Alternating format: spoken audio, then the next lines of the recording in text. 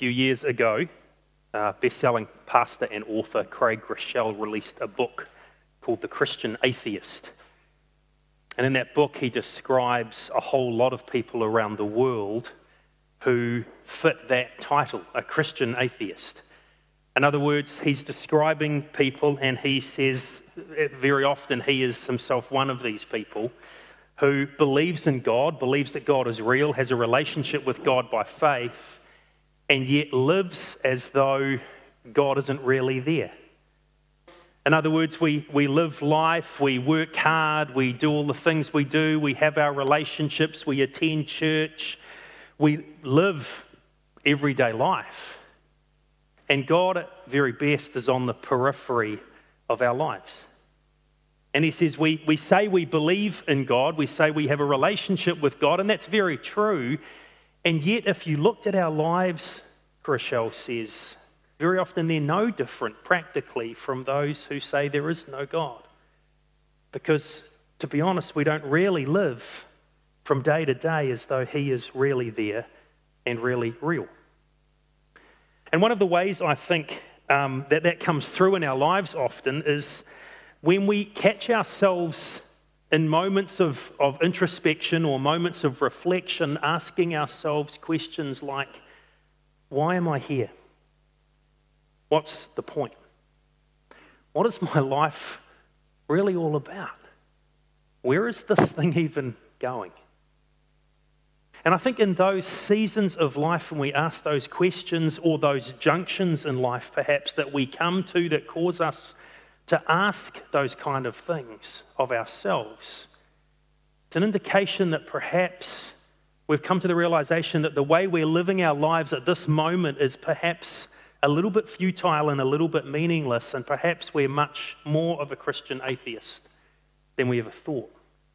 And if you've ever come to one of those junctures in life where you've asked those questions, or you've ever had one of those seasons where you've kind of gone, am I missing something? What is the meaning? What is the purpose of all of this? It just seems somewhat futile. Then today we come to a psalm that I think helps propel us out of that place and into a place of meaning and fruitfulness in life. So if you've got a Bible with you, I'd love you to come with me to Psalm 127.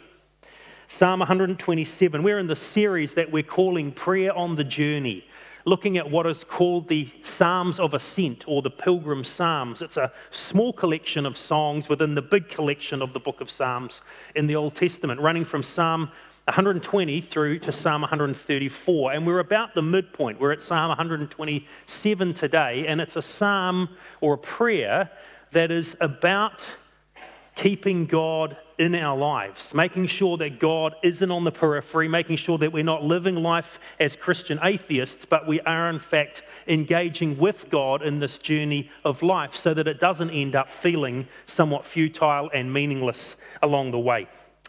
So Psalm 127 is where we are, and if you've got a Bible open there in front of you, a paper Bible, just want you to glance at it. If you're looking at the Bible on an app, just want you to browse up and down a little bit, because I just want you to notice a couple of things about this psalm before we dive in. The first thing I want you to notice is the heading to the psalm. Very top, there's a little, in smaller font, there's a little heading to this, and like all of these songs, it'll say a song of ascents is the NIV, or a pilgrim psalm, or a pilgrim song, whatever it is in the translation you're reading. But then in addition to that, this particular psalm has the name of the author, of Solomon. Now, you don't normally associate the Psalms with Solomon. You normally associate the Psalms with his dad, King David. And normally when we think of Solomon, we think of the books that come next in our Old Testament, the book of Proverbs and the book of Ecclesiastes and the book of the Song of Songs, or the Song of Solomon. Those are the books that we think of that Solomon authored in the Bible. But he also authored 2 Psalms. And one of those 2 Psalms is this one that sits right in the middle of these pilgrim Psalms, the Psalms of Ascent. What that means, as we walk through the psalm together this morning, we're going to see that this psalm actually almost feels more like some verses out of Proverbs. It's categorized as a wisdom psalm. In other words, it reads more like the wisdom literature of Solomon, more than a song that his dad would have written. So it feels less like a psalm and more like a proverb, basically, is what we're going to find. So that's the first thing I want you to notice. The second thing I want you to notice is the structure of the psalm.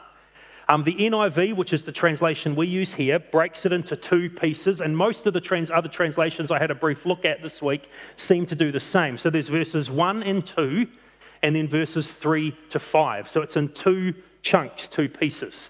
Now, when I first started working on this whole series and pulling it together and just kind of glancing through each psalm to get a feel for it, I thought this psalm was a psalm about children.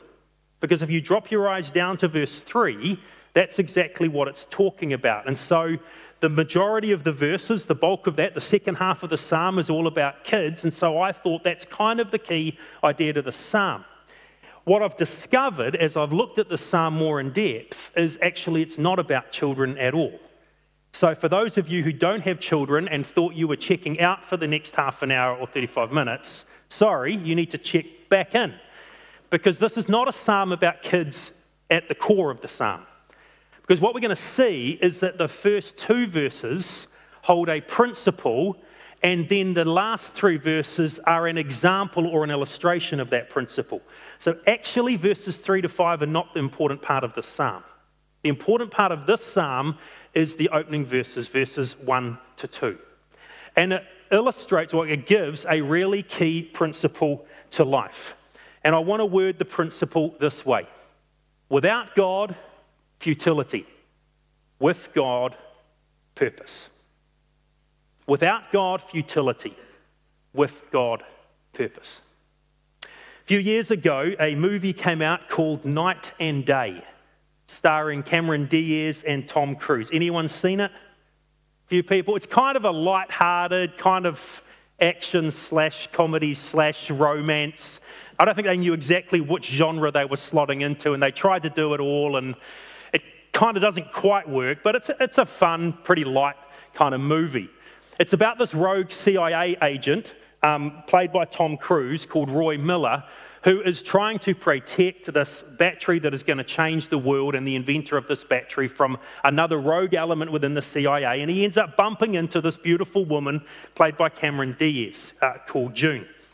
And they're midway through the movie, and June is being followed or chased by these other federal agents who you think are the goodies, and actually they're the baddies, and Tom's really a goodie, is basically how the movie goes. But we're midway through the movie, and he's trying to explain to Cameron Diaz's character, June, why she needs to stick with him rather than going with the guys flashing their federal badges at her. She needs to stay with him because it's while she's with him that she will be protected and safe. And he does this. With me, without me. With me, without me. June, if you're with me, you're safe. If you're not with me, then you're not safe. Without me, with me. With me, without me. You got that, June? With me, without me. Those of you who've seen the movie, that was about right, eh? Do I look a little bit like Tom? No. But the point is that that is exactly what Solomon is doing in Psalm 127. With God, without God. With God, without God. Without God, you live your life practically as a Christian atheist, you find futility.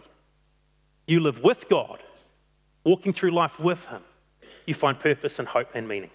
With God, without God. With Tom, without Tom. No, let's leave Tom aside. This is about God. With God, without God. And that's the basic principle at the heart of this psalm and what verses 1 and 2 of Psalm 127 are trying to show us. So have a look at them with me, because what Solomon does here is he does this principle negatively first and then positively. So negatively is verse 1 and the first half of verse 2. So if you've got Psalm 127 in front of you there, and I hope you do, have a look as I read. Psalm 127 verse 1, unless Yahweh, it's the name of God in the Old Testament, unless Yahweh builds the house, the builders labor in vain. Unless Yahweh watches over the city, the guards stand watch in vain. In vain you rise early and stay up late, toiling for food to eat. So this principle is going to be expressed negatively and then positively, but it's the negative first. What Solomon says is that doing life without God is meaningless. It's futile. There's no real point to it. He's starting at the bottom of the with God, without God. He's starting with the without God. And he's saying unless God's in it, unless God's part of whatever it is you're doing in life, it's really meaningless. It's really futile. It sounds very much like some of the stuff he would write in other parts of the Old Testament, doesn't it? Like the beginning to the book of Ecclesiastes. Meaningless. Meaningless, says the teacher. Utterly meaningless. Everything's meaningless.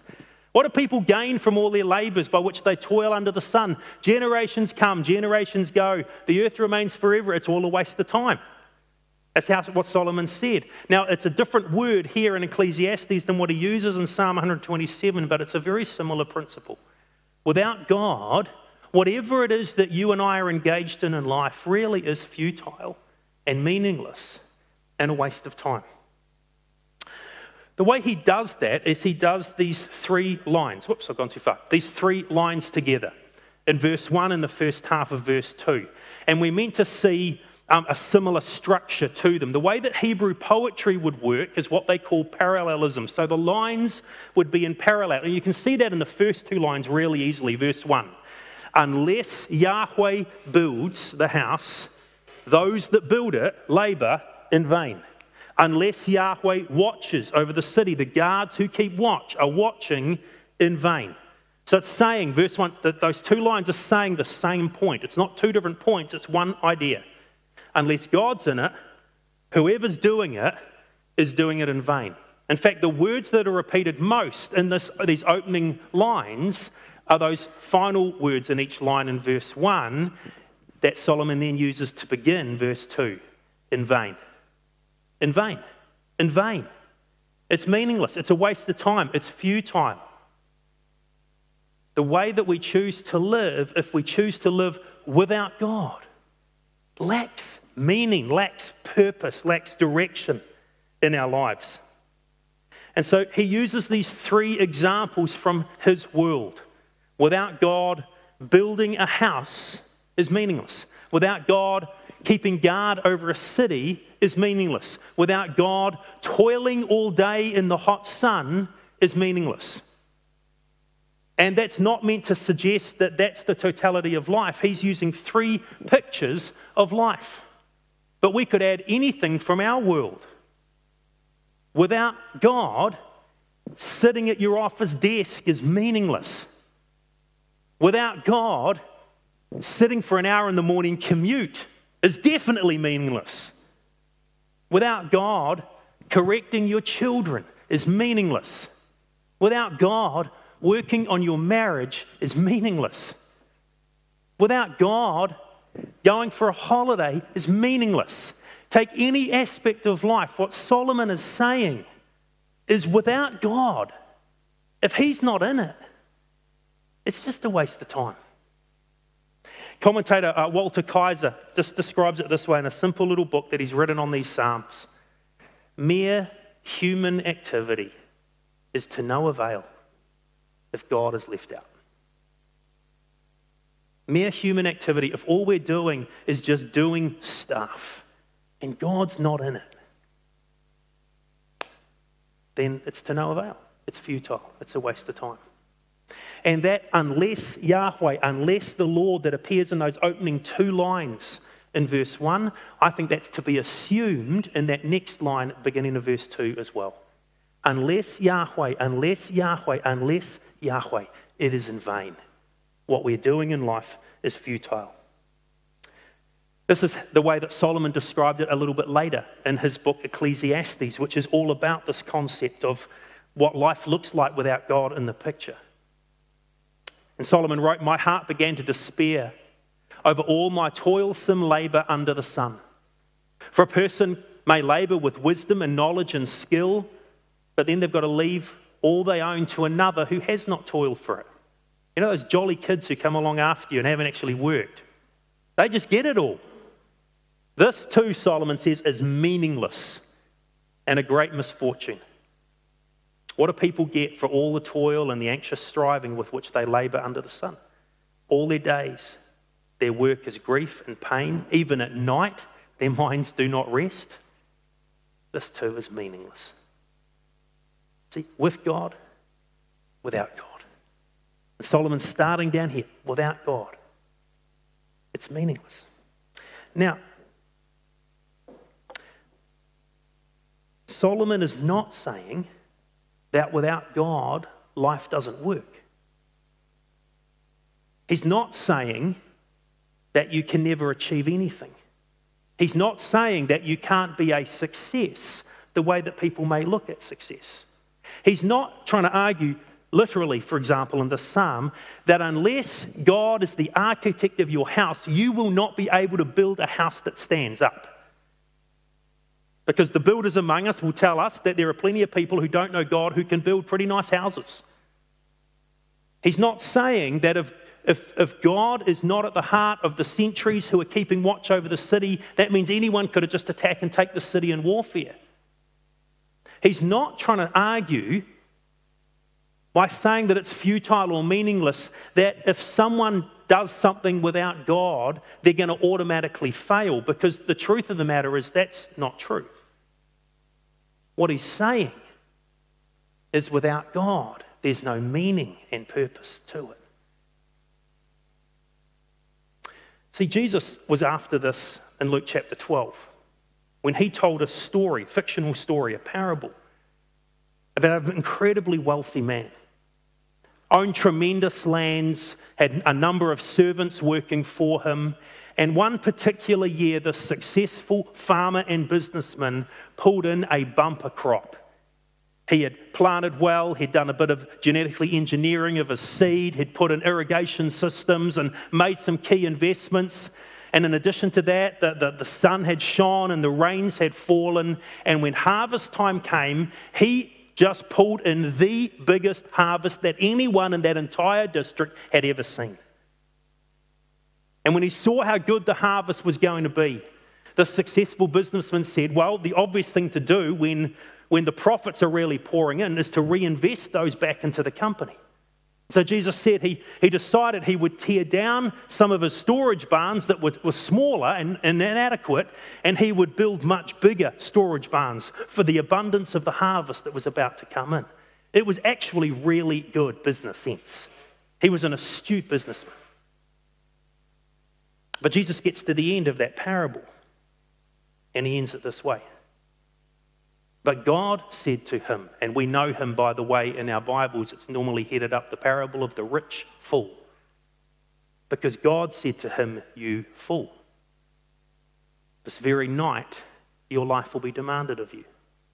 Then who will get what you have prepared for yourself? And then Jesus adds this final comment. This is how it will be with whoever stores up for themselves things, but is not rich towards God. Jesus is going after exactly the same thing that Solomon is talking about in this particular song. The futility of life without God. This businessman in the story, the parable Jesus told, was not a fool because he was thick as two bricks. He was not a fool because he was a poor businessman. He was a very clever man. He was a fool because he did it all without God. And that's exactly what Solomon is saying.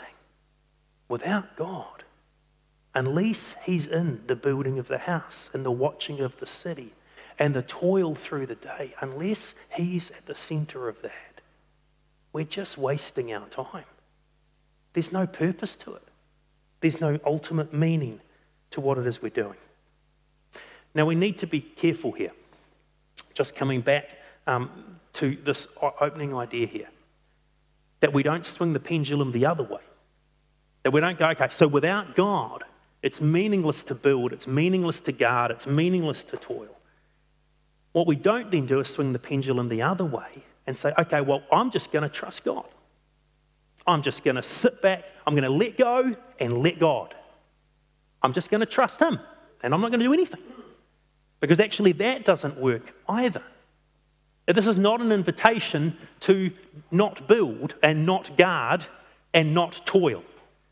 Because Solomon will go after that big time in the book of Proverbs. I've just selected 3. Lazy hands, he said, make for poverty, but diligent hands bring wealth. Or Proverbs 12, diligent hands will rule, but laziness ends in forced labor. I like this. Sluggards do not plough in season. So at harvest time they look and they find nothing. Solomon often condemns laziness and the sluggard and holds up hard work in the book of Proverbs. So these words in Psalm 127 are not an invitation to be lazy and to not build and to not toil and to not guard. It's to do that with God rather than without Him. And it's just an important thing to keep in mind. This is about a life lived with God, and a life lived with God has meaning and purpose that a life without God does not. And that's where,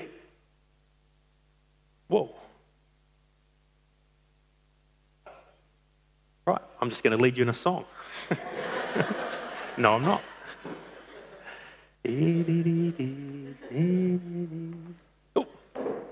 here we go. So, negatively, he says, doing life without God is meaningless. Now then, the last line in verse 2 comes in here because this is now the positive flip side of the coin. He now is going to express this positively. So we'll have a look at the end of verse 2, just the last line there. The NIV puts it this way, for he grants sleep to those he loves. You think, well, hold on, what's that saying? It's essentially saying the opposite to those first three lines. That with God, doing life with God brings purpose, and it brings hope, and it brings a faith and a trust in Him.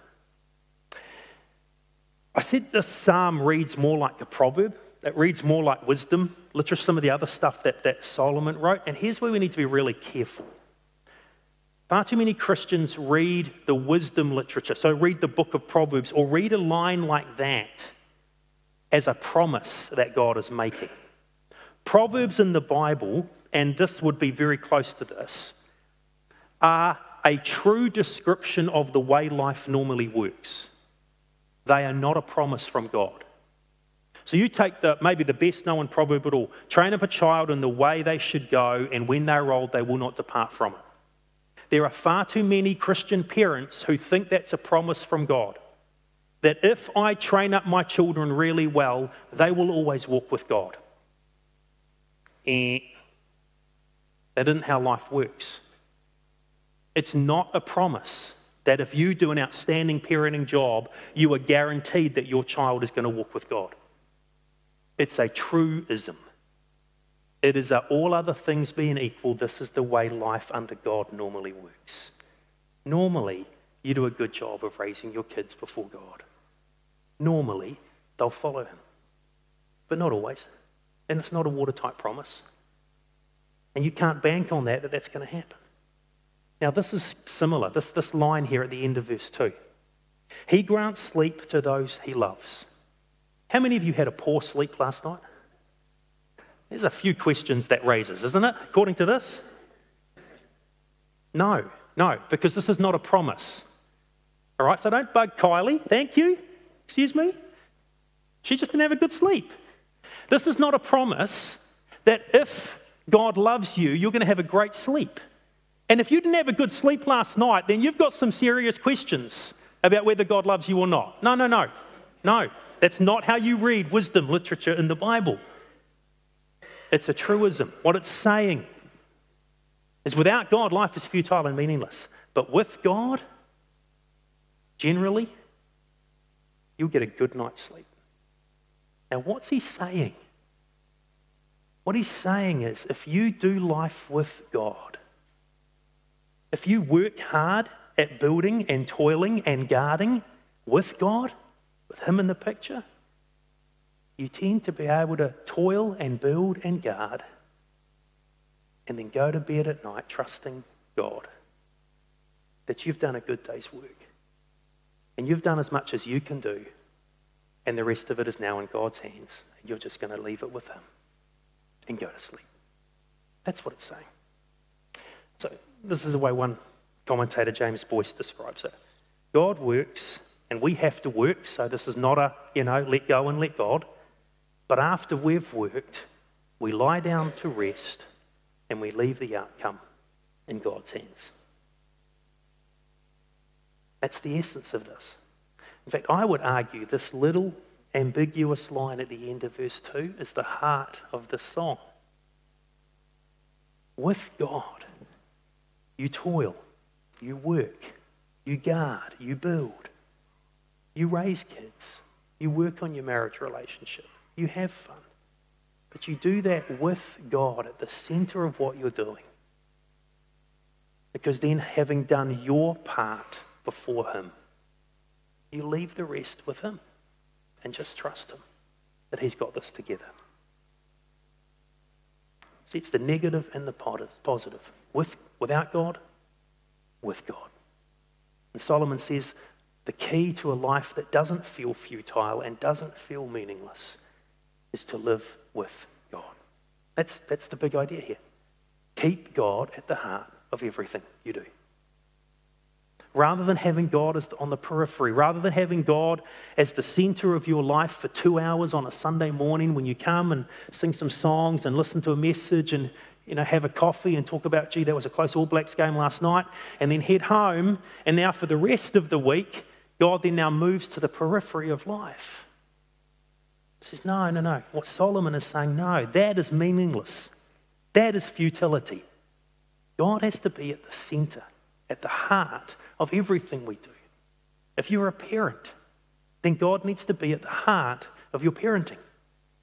If you are working in an office, God needs to be at the heart of your work. If you run your own business, God needs to be at the heart of your business.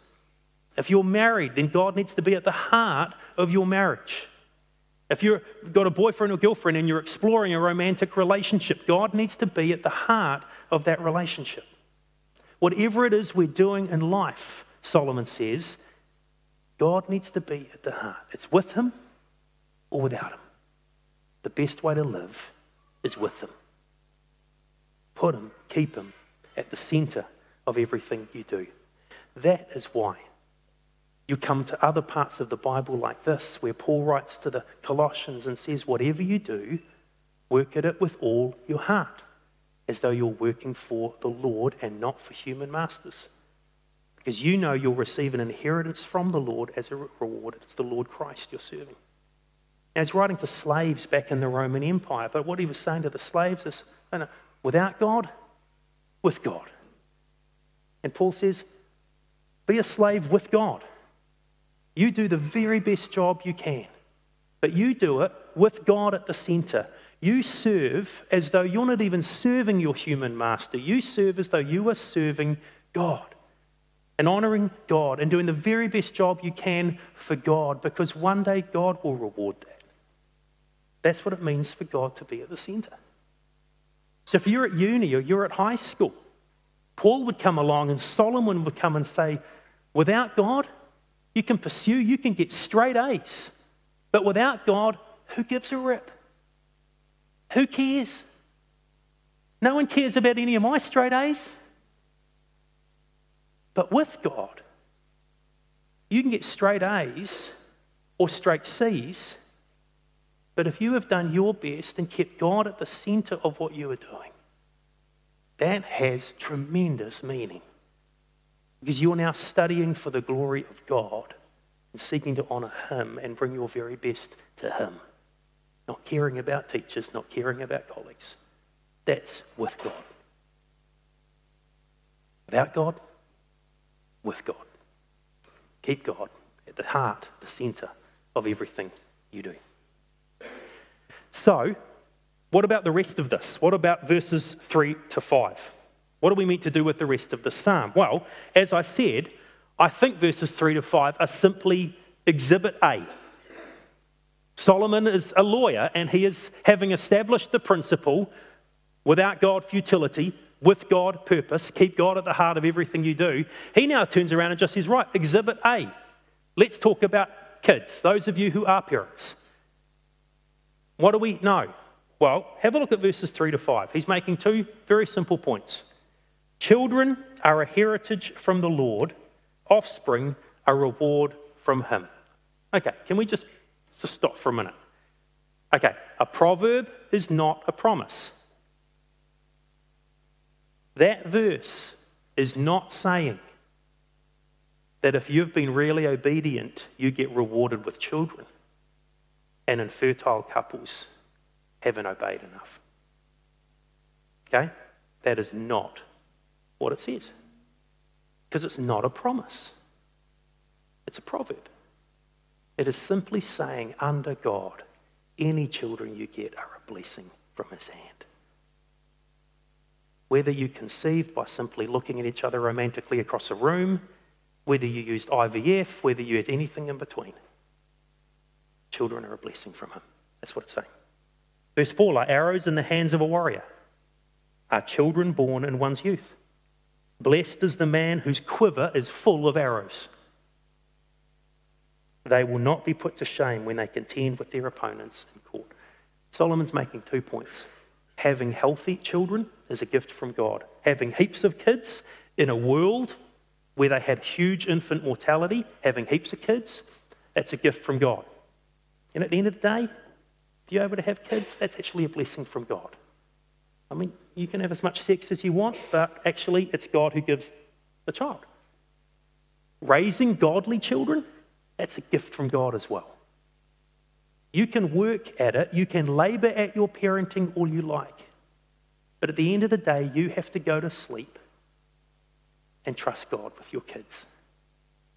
And if you want kids at the end of verse 5 that can stand in the city gate and contend with their opponents well because they live an upright life of integrity, that's a gift from God. So what Solomon's doing is he's using parenting as his example of this principle in verses 1 and 2.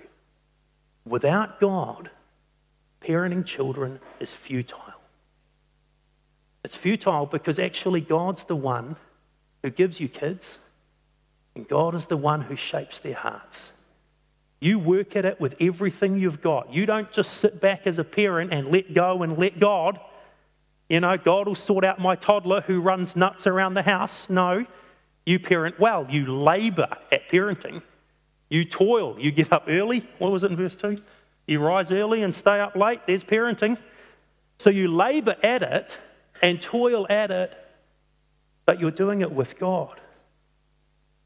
So at the end of the day, you work hard. You tell them stories about Jesus. You do your best to introduce them to the good news of his grace.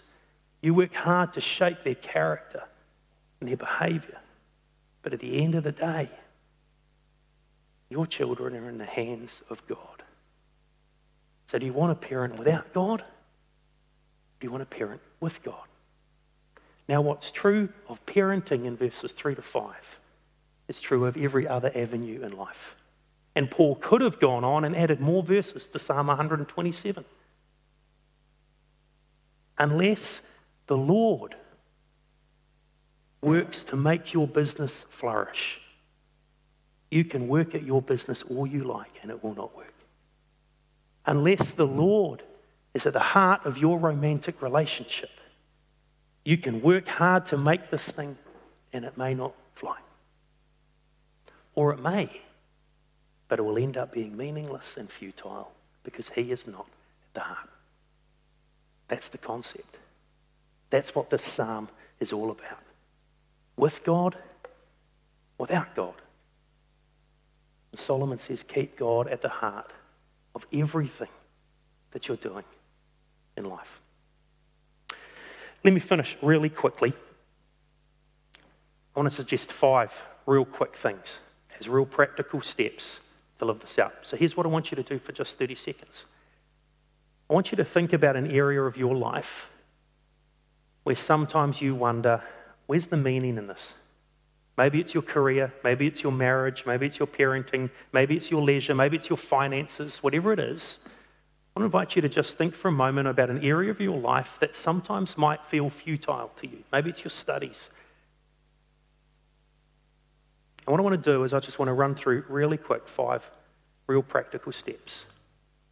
I just want to use those as a grid for you to stop and think about where you're at, about keeping God at the heart of everything you do.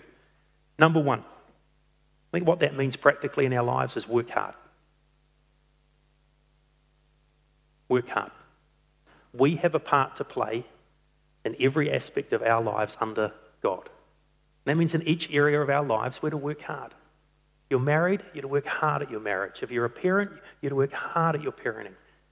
If you're an employee, you're to do a really good job of being a diligent employee. If you've got great friendships, then you work hard at being a good friend. You're a teacher in a school, you work hard at being a fantastic teacher to those kids or to those preschools or whatever it is. If you're a builder, you work hard at being a builder. You're a grandparent, you work hard at being a grandparent. Whatever part of life we're talking about, we work hard. This is not an invitation to let go and let God and sit back and do nothing. Work hard. But if that's where we stop, we're in big trouble. So, point 2, trust deeply. Work hard and trust deeply. They go together. Whatever it is we're talking about in life, we do the best we can, and then we just leave it to God. You're a student and you've got exams coming up, you study like crazy. And then you hold out in front of God and say, God, I've given it my best shot, I'm going to bed. Would you help me with that exam tomorrow? If you're married, you work hard at your marriage, investing everything you can. And then you keep bringing it back to God day after day after day, saying, God, would you help us in this marriage? Because we can only do so much. You need to change our hearts. Work hard. Trust deeply. Third, obey fully. It does no good to work hard at establishing a business if you're just starting out in a new business and you put toil, get up early, work late, work hard, do everything you can, trust God, pray about it, say, God, would you please help us do this right? And then you don't run that with integrity. You fail to actually run a business with good, honest principles that exhibit the character of God. If you don't obey what Scripture says about honesty and integrity, then your working hard and trusting deeply doesn't really go anywhere. If you're in a dating relationship, I would be advising you to work hard at really getting to know each other, really working to make sure you understand each other and connect with each other, and is this the right person? And you trust deeply and you pray heaps and you bring it to God and ask God to bless this if this is of Him. But if you do all of that and then you're sleeping together, it doesn't work because you've introduced something whole new in there that God is not part of. We have to work hard and trust deeply and then obey fully what God has said. Fourth one, which is where this whole year is going, we pray much. I think more than anything, that is what trust deeply really begins to look like in our lives. We pray heaps. I've said heaps already through this year, but I've been deeply convicted this year and I'm growing a lot in my own prayer life. But I've never prayed as a dad as much as I have this year for my boys. I've never prayed as much for Rochelle as I've prayed for my wife this year. I've never actually prayed as much for you as a church as I have prayed as a pastor this year. Work hard, but trust deeply and obey fully and pray much and relax often. I think that's at the heart of the psalm. We do everything that we can do. And then we leave it in God's hands and we chill out. Rosh and I just did this. We just went this week for 2 nights to Waiheke Island. Mainly because we're just exhausted. Probably from working too hard and not trusting enough these last few months. It was a working week. And I didn't tell the elders, but I was out of here for 2 days. And Andre, I don't even feel guilty.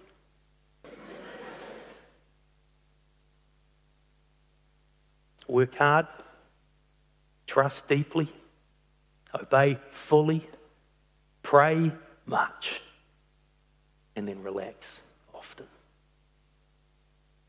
Because in the end, unless Yahweh builds the house, we are labouring in vain. We need God at the heart of everything we do. You stand with me. I want to pray for us.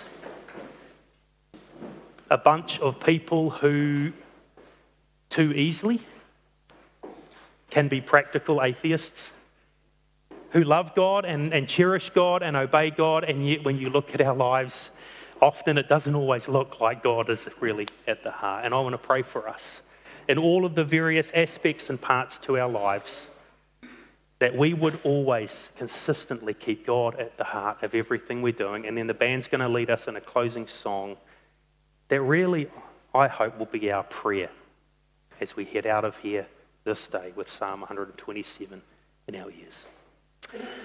Abba, God, thank you for these words. Thank you for this reminder from Solomon that unless you are at the heart of everything we do in our lives, it's futile.